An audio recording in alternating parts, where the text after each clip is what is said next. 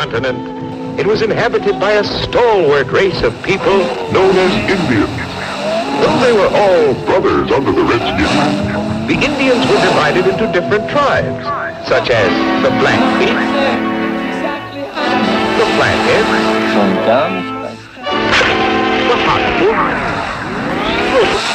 and, of course, the Cleveland Indians. The Indian tribes were all led by famous chiefs, among whom were Big Chief Crazy Horse and Big Chief Rain in the Free. The Redskins were crafty hunters and could lure a moose out of the woods by imitating its call. The Indians were the first to grow tobacco, and they were also the first to commercialize it. Communication from one tribe to another was carried on by means of smoke signals. Before Indian braves went on the warpath, they made themselves look ferocious by decorating their bodies with war paint.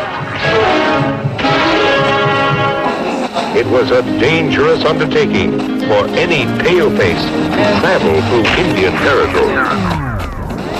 In recent years, many Indians have struck oil on the reservation and have become fabulously wealthy.